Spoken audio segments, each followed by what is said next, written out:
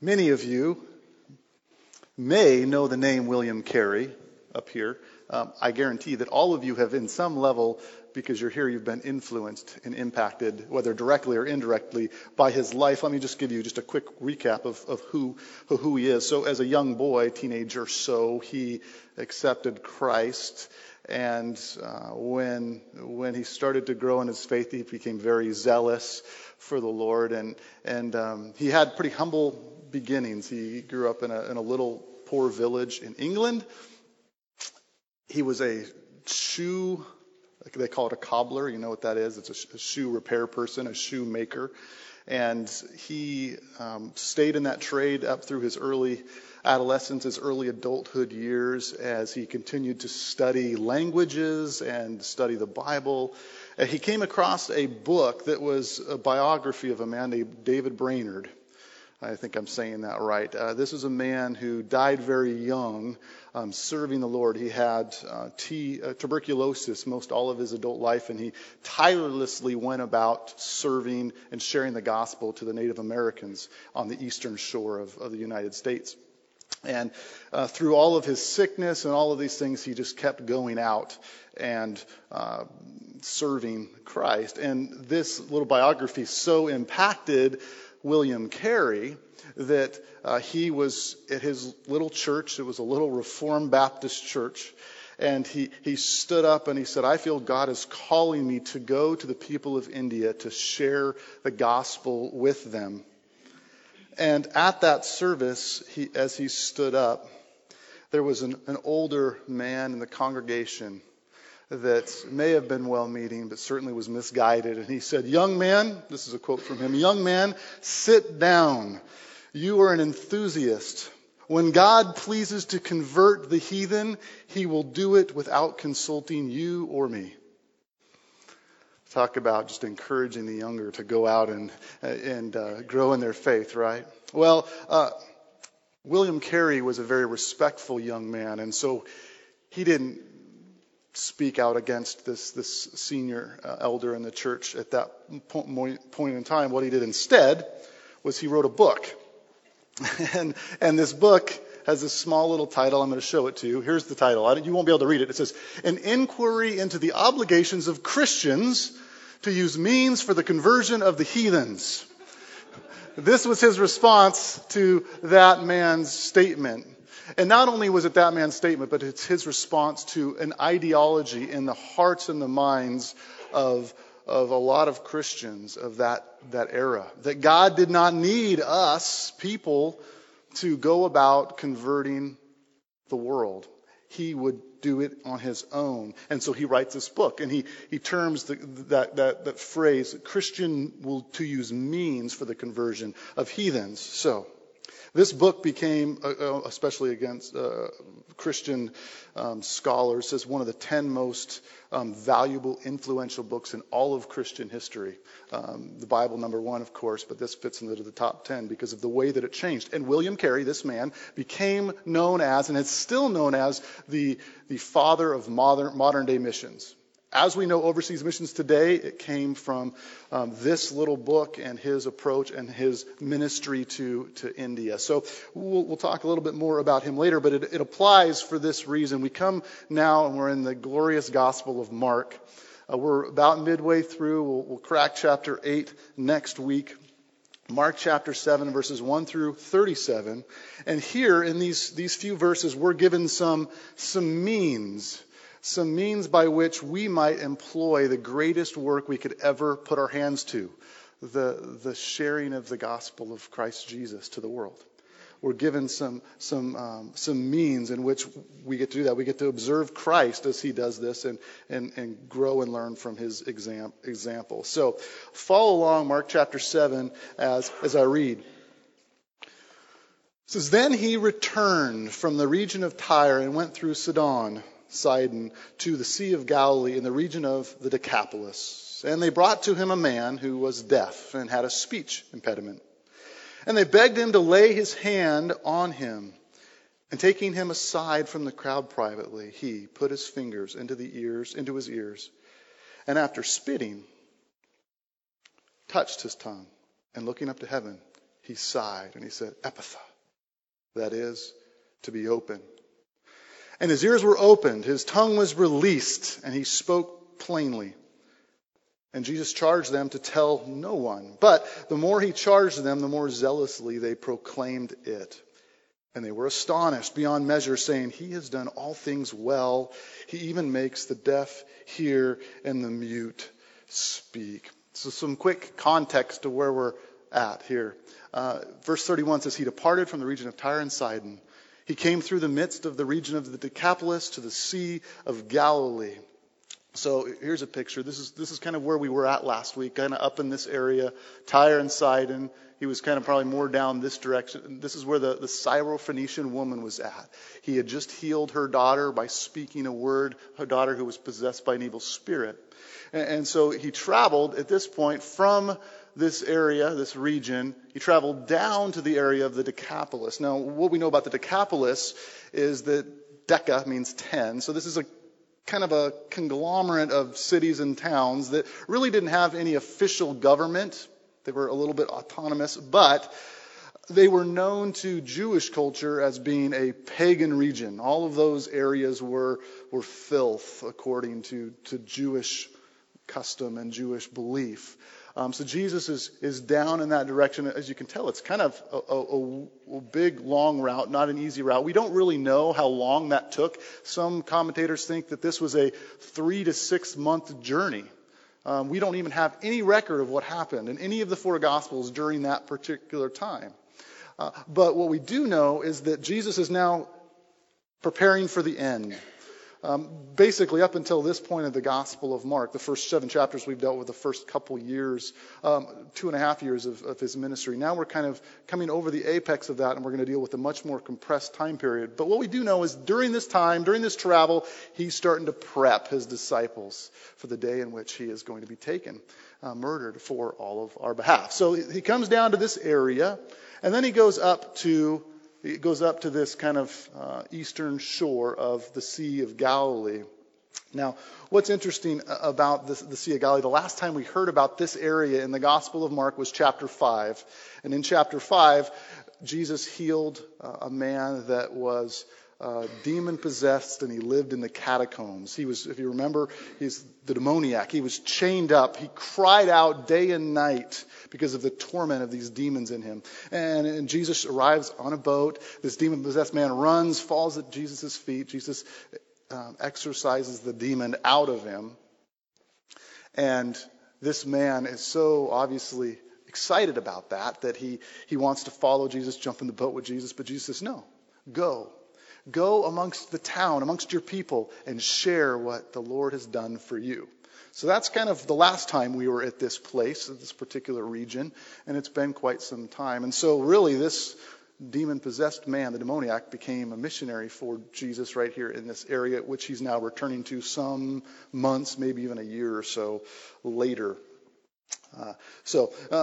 We get the feeling as he comes back to this area that he's well received because of the message that this demoniac missionary brought.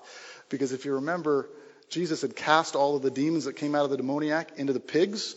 And as they went into the pigs, all of the people came from the town out to Jesus, and they wanted Jesus gone. They asked him to leave. They were terrified by him, and they wanted him out of their region. So he was pushed out of the region at that point in time. So this go around, it seems like the ministry of this demoniac has softened the people's hearts towards Christ, and he's more well received. And we see that here in verse 32. It says, and they brought to him a man who was deaf and had a speech impediment, and they begged him to lay his hands on him. They begged him to lay his hands on him. So I just want a quick side note here, just for us as we go on. You want to be a good friend to someone? Lead that person to Jesus. Point that person to Jesus. Bring that person to... There's so many options today of pop psychology, Oprah-isms, books, things like that in which we can point people to. But these friends, these are true friends. They see this need in their friend, and they know the one place that person can find healing, and they bring him to Christ. Now, this man, the man who they brought, kind of the key figure in our story, this man is deaf.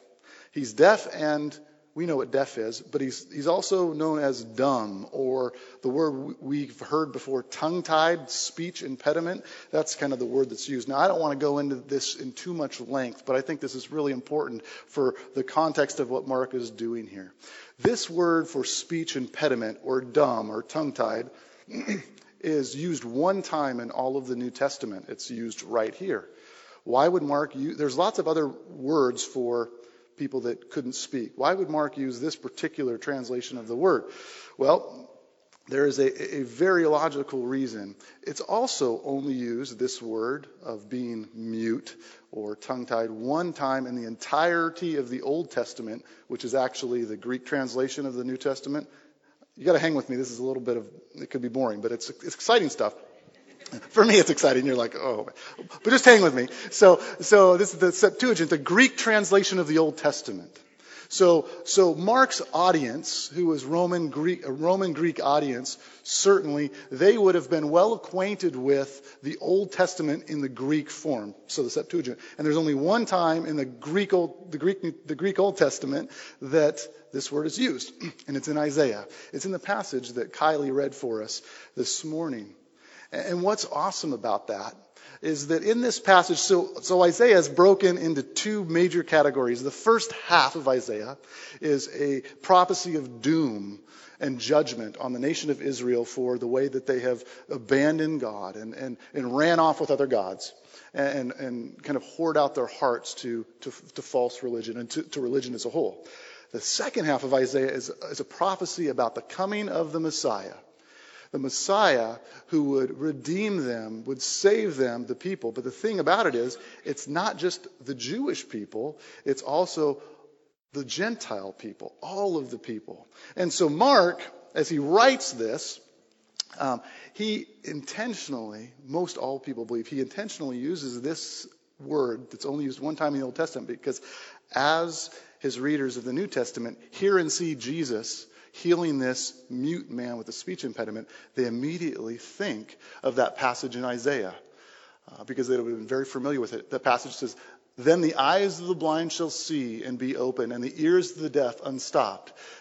Then shall the lame man leap like a deer, and the tongue of the mute," that's the word there, the tongue of the mute or the speech impediment, "they sing for joy." So just kind of a fun little backstory to what's going on in here, how Mark uses language. Now we kind of get, as we get the backdrop, we get to the heart of what we're talking about this morning in verse 33 when we talk about what are the means by which we see, or the model of ministry that we get from the Savior. If we're going to be seed scatterers, like we've talked about, if we're going to be ambassadors for the gospel of Christ, what are the means in which we could employ to be most effective in that approach? As I go through these four means, I want to be very clear that this is not a formula to go about things. There's a difference between the means and the way of going something and saying there's a formula. I think people oftentimes, and I'm this way, I just want to be told exactly what to do, and so I try to put God into a box and say, this is how I should do certain things. Well, that's not how God operates. God never does the same thing the same way twice. This is more an example for us to follow, a means in which we can be most effective. And the first thing that we see in verse 33 is a loving touch. A loving touch, a means by which we can be effective for the gospel, a loving touch. It says, "And taking him aside from the crowd privately, he put his fingers into his ears, and after spitting, touched his tongue." We're going to get to this. There's some weird things that come up in the Bible. That seems like one of the weird things. We'll get to it in just a minute. But Jesus never recoiled. He never recoiled at putting his hand, laying his hand on sinful humanity. One occasion that's just beautiful is in the Gospel of Luke, chapter 5, verse 12. We see this man that is full of leprosy that comes and falls down at Jesus' feet. Jesus looked at this man as no one had ever looked at him before. It's possible that no one has looked at this man or specifically touched this man in 20 or 30 years. I mean, can you imagine that for just a moment? What it would be like to never be able to physically touch another human being for the course of that time. And a lot of times they couldn't touch animals either, because they couldn't have a pet to comfort. They couldn't touch a living thing for 20 or 30 years. And here comes Jesus. This man falls at his feet in agony. And that's what our Savior does. He reaches down and he touches. And just how beautiful Christ is. He could have just spoken a word to this leprosy guy. I mean, that's what a lot of people would have liked to have just be healed. But no, he reaches down, he lays his hand on this poor man in front of everybody, in front of multitudes of people, it says. He touches this. And all these onlookers and his disciples themselves, they were shocked by this. Why were they shocked? They were shocked because now Jesus would be ceremonially unclean. And in their thinking, they thought that he could get that disease because of this. And there's perhaps several reasons why Christ would do this. And I think one is just natural. He would do this because that's who he is. That's the inclination of his gracious heart, to reach out and touch, to love in that certain way. He wanted this leper to feel his willingness and sympathy. The touch in that he said, I'm with you, I understand. But kind of like that passage in Isaiah that we just read, there might have been some human reasons, but there's a much deeper theological overshadowing reason why Christ would touch this man. Because the touch of Christ's pure hand on the rotting flesh of this leper was a picture of, and maybe a parable of, the incarnation of Christ. That is, that God came in the flesh. Jesus, in the incarnation, took on the flesh, and he became sin. Just like the song that we sung earlier, he became sin. 2 Corinthians, this should be a verse that I think we all should know. My grandpa would read this. He would every Christmas, he would read the Christmas story, and then he would read this, and then we would open presents after reading 2 Corinthians. For our sake, he, God, made him, Jesus, to be sin who knew no sin, that in him we might become the righteousness of God. So here now in our passage, Jesus is dealing with this deaf man, this deaf mute man, and this is a lot different than that leprous man, because what he does here is private. It's a much more intimate encounter. It says that he pulls this man aside from the multitudes, from the crowds, just to be alone with this guy, with his disciples, kind of looking on and learning. This guy, for far too long, I'm sure, had been the brunt or the butt end of a lot of jokes. A lot of times they say that being deaf is the worst of all impairments, because you really have no way to truly communicate, especially in a day when there wasn't sign language. And so here you have Jesus that compassionately pulls this man away. And what that must have spoke to the multitudes that were there, because remember, Jesus at this stage of his ministry, there's not a good term for it. He would have been like a rock star. He would have been like the most popular person around. And everybody would have known that because of everything that he'd done. The demoniac that he had healed some time earlier, and all the miracles that he's already done. There's many more miracles that are done that aren't actually recorded here. So all this is taking place. So all these people would have known that. And yet Jesus pulls this deaf mute, the one that they most likely have mocked most of his life. They pulls this guy aside in private. And now, this is where we get back to his actions. It can seem at first glance just really, what in the world is Jesus doing here? It's pretty obvious. It says that once they were alone, he thrust his fingers into his ears. Another translation is like he boxed his ears. He grabbed his ears with force. And then he spit and touched the man's haphazard tongue. Now, why would he do it? Why would he do these things? He would do these things. It's sign language. It's sign language for this man. Sign language before sign language is really there. It doesn't make sense to us because we have all of our senses, but the Savior is symbolically grabbing this guy with a loving touch. He pulls him away to get his attention, to communicate, because he most likely doesn't understand everything, because he's not been able to hear and communicate in any kind of way. And so Jesus pulls him away with this loving touch. And he could have, and what I want to mention is he could have done what he had just done in that other area with the demon-possessed girl. He could have spoken a word from a distance, but instead he pulls aside with a loving touch. He puts his hand on the ears of the man so that the man does, Here you see this guy that everybody's following. All of a sudden he grabs him, pulls him aside, touches his ears, spits, touches his tongue. You think, well, that man would have understood. He's about to work a miracle. Love and compassion. And as we look at this, if we as individuals here in this room, and if we as a church are going to be the means for the gospel to get out, our mission as a church is to reach with the gospel those that are close to us but far from Christ. That's our mission. If we're going to be effective at doing that, then we must be able to have a touch, a loving touch in our community. Awana, as Bill brought up earlier, is a loving touch point in our community. National Night Out, a loving touch point. Our service times in this morning, hopefully it's a touch point, especially, that fellowship time. I'm a total introvert. You know that about me. It just makes me uncomfortable. But it's like an important time for us to be able to reach out, to shake a hand, to touch. We want that for everybody here. Hopefully there's other ways. One of the neat things that happened this week, I have to share this story with you. Such a neat answer to prayer. So one of our missions, Open House Ministries down in Vancouver, they put the word out to all of their support here a few weeks back. I'm going to get probably some small details of the story wrong, but you'll get the big picture. They put out the word to all of their support. They have 73 beds where they take people in off the street, primarily women and families, and they help them in difficult seasons of life. They teach them life skills, how to balance a checkbook, how to be a good employee, how to do laundry. Whatever the case might be, how to change a diaper in many cases. It's just an awesome, hands-on kind of loving touch ministry. And they had an infestation of bed bugs in their ministry. 73 beds they needed to treat. And so they put the word out thinking this is just, we don't know what we're going to do here. So we put the word all out. Well, that word came through Carrie, our office administrator, and the missions team, and they disseminated it to all of us in whatever means it came about, email, whatever. And so you guys went to work. So let's fast forward to this last Monday. Carrie has gathered the means by which all of you participated in this effort.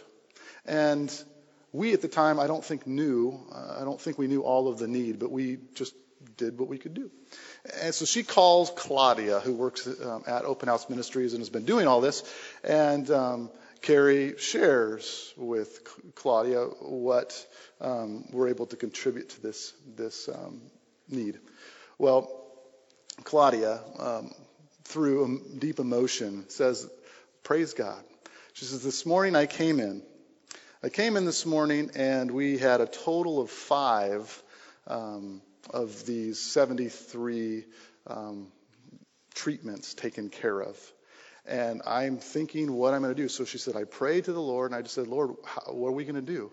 And this is Claudia, says this out to Carrie. She says, the Lord said to me, that little church in Yacold is going to take care of this. Don't worry about it. And Carrie called and said, we have 71 treatments of these bed bugs. That's you guys. That's the touch of Christ. And the fact that that would take place, and in that way that God would tell Claudia that you were going to take care of, wow, that should just be exciting. Good job. I'm overwhelmed by the gospel ministry, the loving touch that comes from you here in this place. All right. Secondly, means. The first ministry model we see is a loving touch. Continue what you're doing. The second ministry model is a heavenward prayer. A heavenward prayer. Pretty simple here. We're going to break this next verse down into 3 parts. It says, when Mark tells us that he looked up, Jesus looked up to heaven, we understand that the look was a visible indication of Jesus' life of prayerful communion and dependence upon the Father. The only time in all eternity in which that communion was broken was when Jesus was the sin bearer on the cross, represented by 2 Corinthians 5:21 that we just read. And he cried out, Matthew 27:46, my God, why have you forsaken me? Jesus was in this constant communion with the Father whether he was actually speaking to him or not. We've seen many times, even in this gospel, which I just love this gospel of Mark, so many times where Jesus says he got away to a quiet place to pray, sometimes by himself, sometimes he brings his boys along with him. But he was one that was always in prayer. Where this goes for us, Jesus, his hands were always busy in the midst of hands-on ministry. And I think this is just a powerful message to us today, in a day in which I would say we're more busily engaged, mentally engaged than we have ever been before. Whether it's, especially us, we live out here. You got to drive 40 minutes to get anywhere. So you add that on top of just the social media demands and just life's experiences and the way in which we serve. But we can oftentimes be so given to meeting the needs. Let's just talk about parents. We can be so given to meeting the needs of our children that we don't take the time to pray for them. We don't take the time to do what would be the very greatest service to them. We can be so intent in glorifying God at our work, in our job, doing a good job, that we forget the most important thing, which is to pray for those in our workplace. We can be so busy doing good things for neighbors, for community, for church, that we forget the upward look. Instead, it becomes a quick, nervous nod from time to time.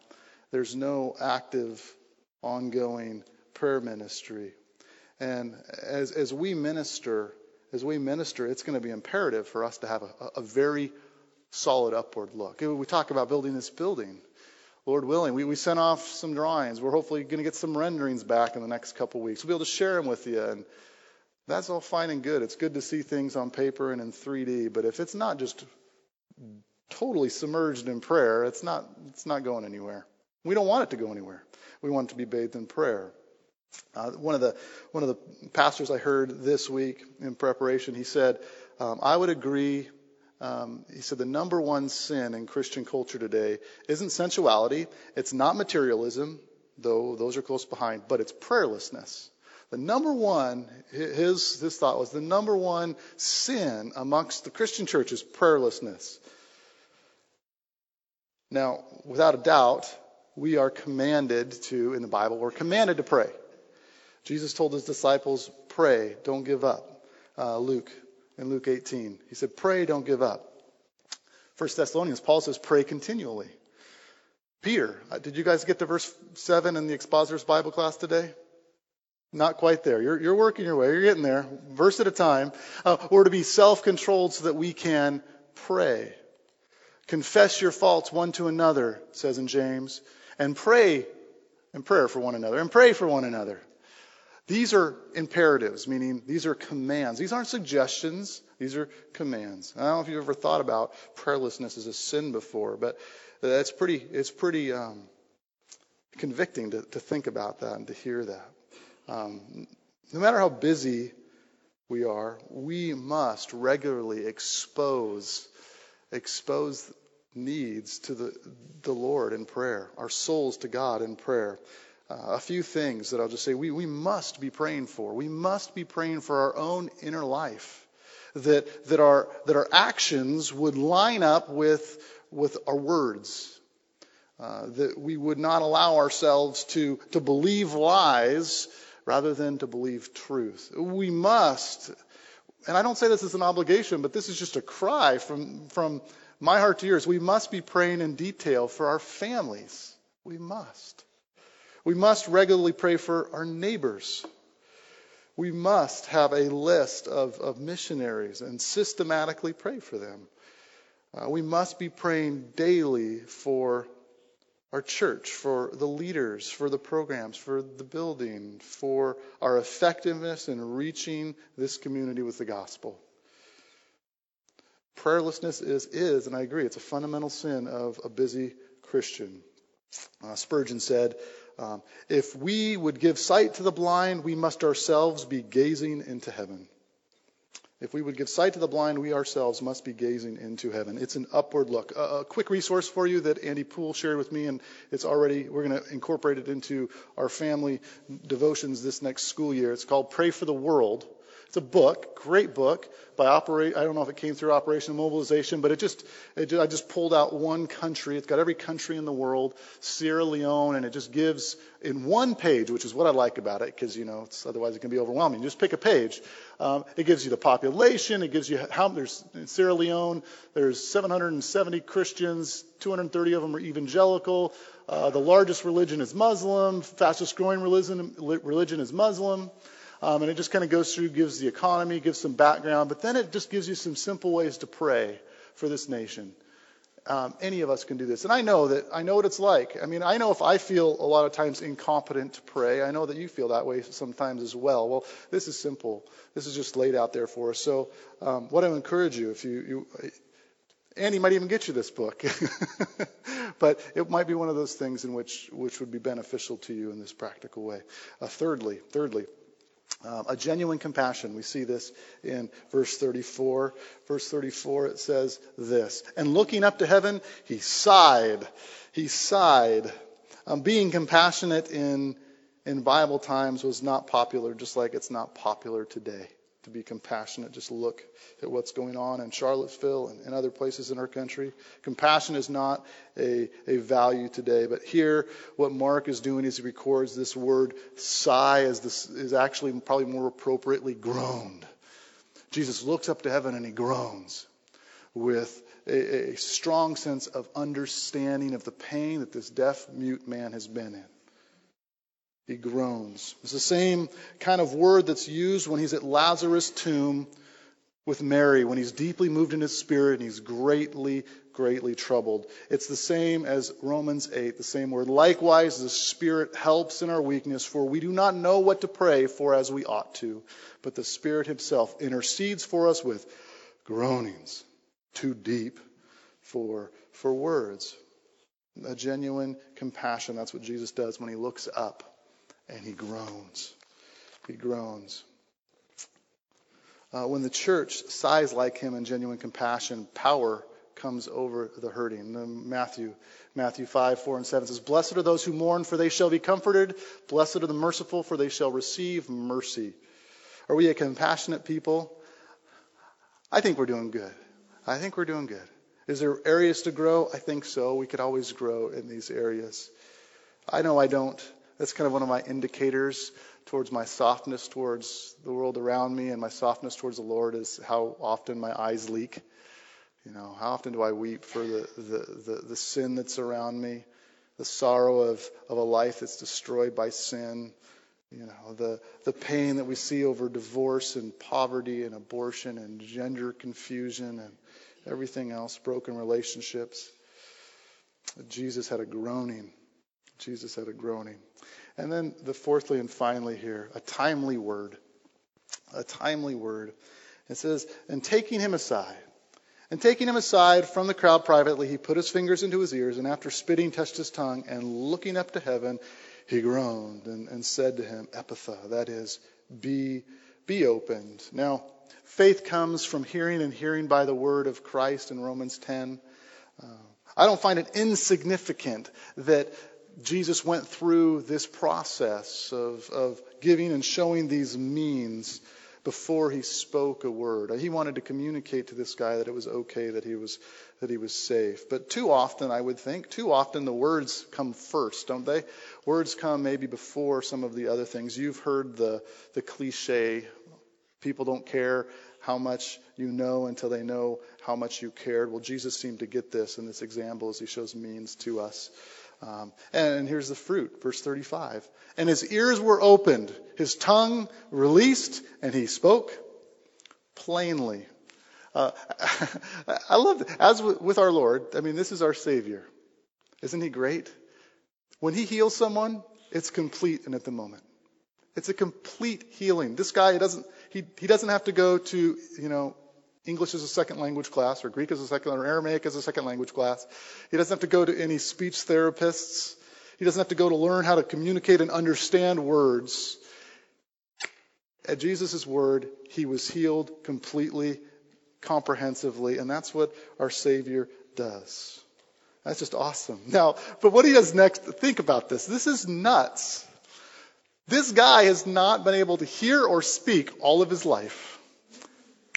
Jesus fixes that, and then he does something which seems really mean. And frankly, when I look at this guy, I kind of give him a pass on disobeying. I mean, I wouldn't say it's okay to disobey Jesus, but think about it like that. As soon as he's healed, he's never been able to hear or talk. What does Jesus say? He says, tell no one. What? It was at the same place a year ago when he healed the demon-possessed guy who you'd think would probably be a worse representative of Christ than this deaf-mute man. And he turns this demon-possessed man into his first missionary, but he doesn't let this guy speak. That doesn't work. But the more he commanded them, the more widely they proclaimed it. Of course they would. This is the thing that kicked me as I was prepping. Jesus commands this man and these people to be quiet, and yet they went out and told everybody. We are commanded to go out and tell everybody, but do we tell anybody? It's like, oh, man.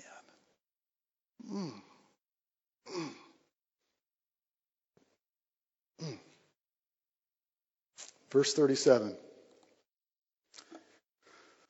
Then he commanded them that they should tell no one, but the more he commanded them, the more they said wisely, going on to verse 37. And they were astonished beyond measure, saying, he has done all things well. He makes both the deaf to hear and the mute to speak. Makes both the deaf to hear and the mute to speak.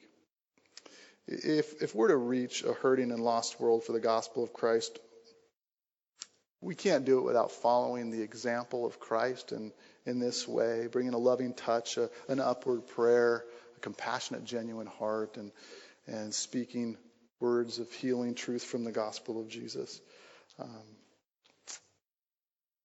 God doesn't need us to do this. He doesn't need us to do this. Just like that man who stood up in William Carey's church and said, he could do exactly what that man said, but he doesn't choose to do that. He chooses instead to use us. To go back to close out with William Carey, that man. He moved to India. It was a rough thing. He had a young family. He moved to India. It took 7 years. This guy who dedicated everything, it took 7 years of incarnational ministry for him to get his first convert to Christ. This is a guy who moves to a country with zillions of people. I don't know what it was back then, but lots of people. And he gets one convert in 7 years. And then by the end of his ministry there, he has 700 converts. Now, you think, well, maybe that's a lot. Well, he didn't think that was a lot. And even in a country that big, people say, well, 700 is not a lot. But, however, he would have never guessed that he would become, because of his energies and his efforts, his writing about the means of saving the heathens, he would become the picture that guys like David Livingstone and Hudson Taylor would look to as the example to take the ministry of Christ to unreached peoples of that day.